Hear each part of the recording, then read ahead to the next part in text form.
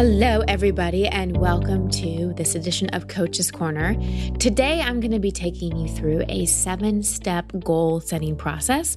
I know it's the new year. I know a lot of you have intentions and goals, hopefully not resolutions, because, I don't like resolutions. Why? Because they come from a place of wanting to be more, better, or different. Usually they come from a place of being hard on ourselves and wanting ourselves to change in some way. Let's focus on growth. Let's focus on making miracles, which is changing our perception, changing the way we look at things. Let's focus on evolving as human beings. So when we're setting goals, let's not do it from the place of wanting to change ourselves or wanting something in our life to be more, better, or different. Let's do it from the place of just wanting to become even more happy, even more fulfilled, even more healthy, even more wealthy. When we're setting goals and intention, is from more of an inspired place versus I don't like this about my life, so I want to change it place. Feel the energy difference in that? We are so much more likely not only to achieve our goals, but to enjoy the process of them. And enjoying the process is so incredibly important. I've learned over time that the achievement of things really isn't what we're here for. There are so many goals I have achieved in my life, but achieving those goals, that wasn't really the best part. It was the process of going for them. It was everything I learned along the way. And when I focus too much on the end result of any goal, I don't really have fun in the process. And I'm going to guess it's the same for you. And so one of my biggest intentions this year in terms of a way of being is to live with more detachment from outcome. You've probably heard me talk about high involvement and intention and low attachment when it comes to pursuing our goals. And what this means is we give it our all without depleting ourselves. We have strong intentions about it. We believe in it.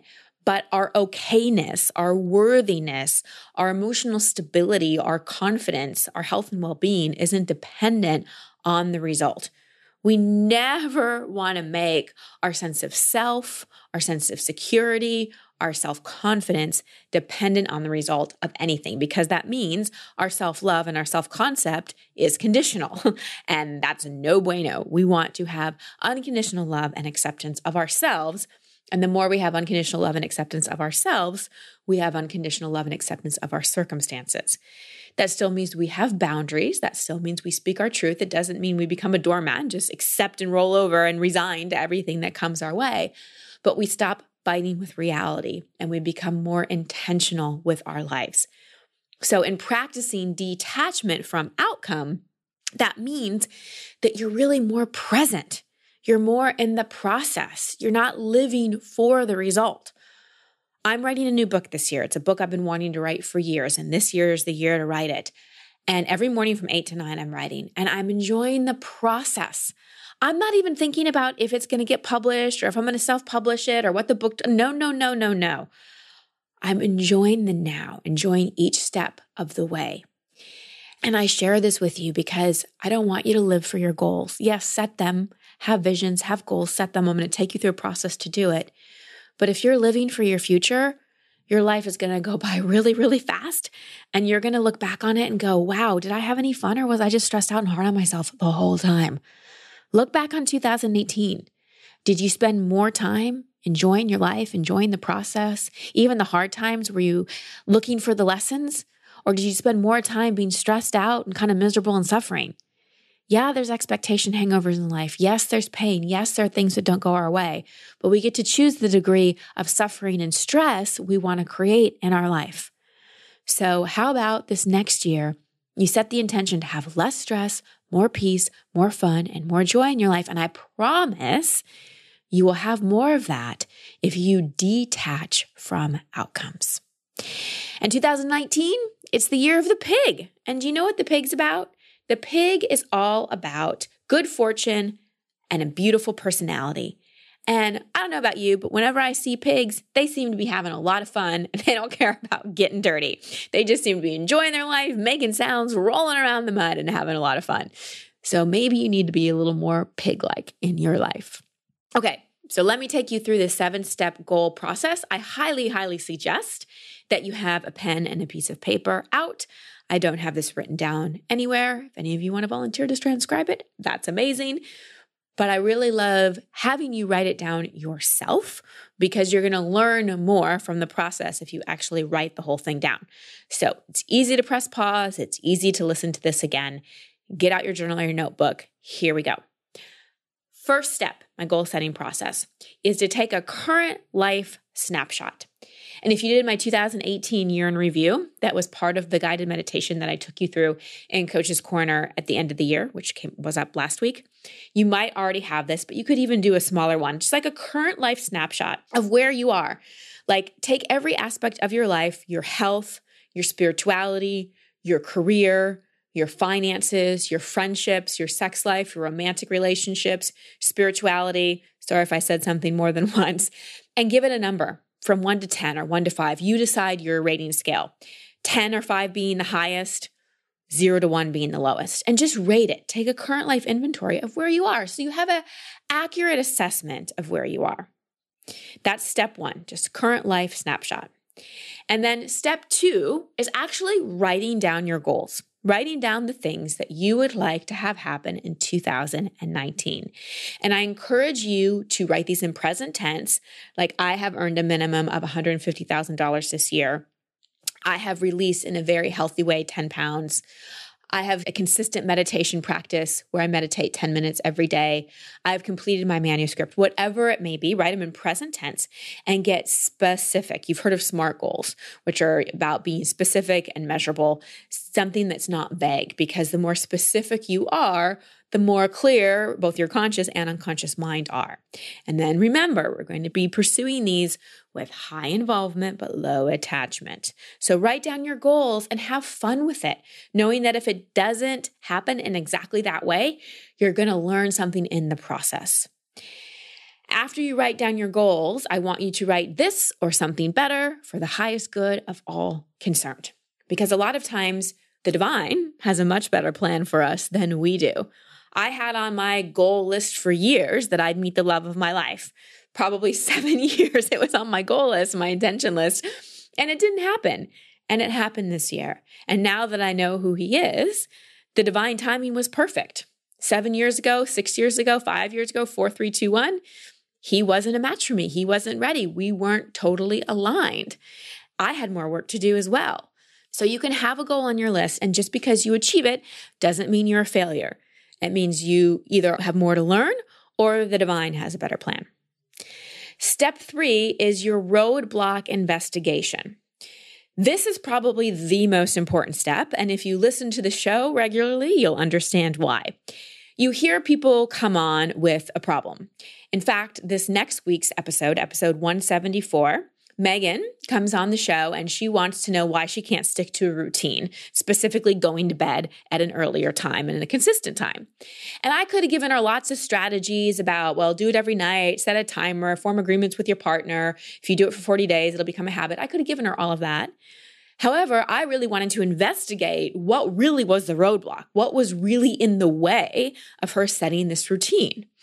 Whenever you're coming up against a roadblock, like you're not able to achieve something, you're not able to stick to a routine or take action steps, that's because there's something in the way. Now, this could be an emotional thing, like you could have fear about something.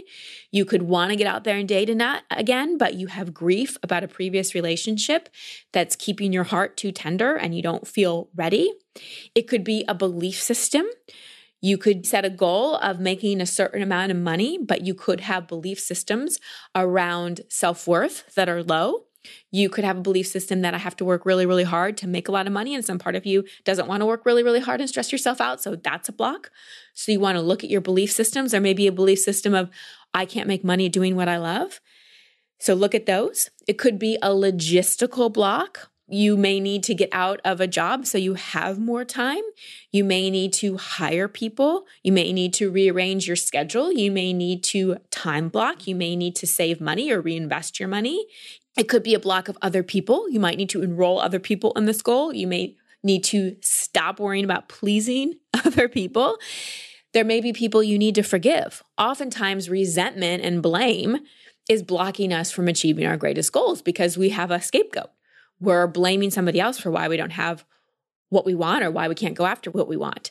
And often the person we need to forgive is ourselves. If you've had a past quote unquote failure, if you set a goal in the past and you didn't achieve it in the way that you expected yourself to, you may not have forgiven yourself for that. So it's hard to get your mojo going to pursue new things because you're still carrying resentment against yourself. So the person you may need to forgive is you. So really look at what's in the way and spend some time on this. And often just identifying what's in the way is enough. You see it and you're like, oh, I need to change that belief system. Oh, I need to get a coach to help with that emotion. Like, oh, I need to have a conversation with that person. Oh, I need to forgive here. And step 7, I'm going to circle back to how you deal with the roadblock investigation. But for now, it's really about identifying them. Step 4 is identifying your avoidance trap. And you've probably heard me talk about avoidance traps on the show. I wrote a lot about it in Expectation Hangover. And I came up with this term after seeing thousands of people that I've coached talk about what they want, but spend more time avoiding what they don't want. So avoidance traps can include things like fear of rejection, fear of judgment, fear of failure, fear of losing control, fear of upsetting other people. It's like those things that we want to avoid. I'll give you an example. My avoidance trap was fear of rejection. So I'd set these goals to like put myself out there and do more videos and create more content or date more or whatever. But since I had such a big fear of rejection, I wouldn't do them. And so why you might not be achieving your goals is you're falling into your avoidance trap. How you get out of your avoidance trap is through step 5, which is your feeling and values cultivator. So there's 2 kinds of motivation, toward motivation and away from motivation. Away from motivation is when we want to get away from what we don't like. Like the avoidance trap, falling into our avoidance trap has a tie to away from motivation because I want to get away from rejection. I want to get away from uncertainty. I want to get away from upsetting other people. So I'm motivated, but I'm motivated really kind of away from what I want to actually achieve. And I fall into my avoidance trap. How I get out is through toward motivation. I start thinking about what feelings and values I want to move toward. So in this step, in the feelings and values cultivator, you go back to step 2, you look at your goals, and for each one of those things, you say, okay, how would I feel if I achieve this?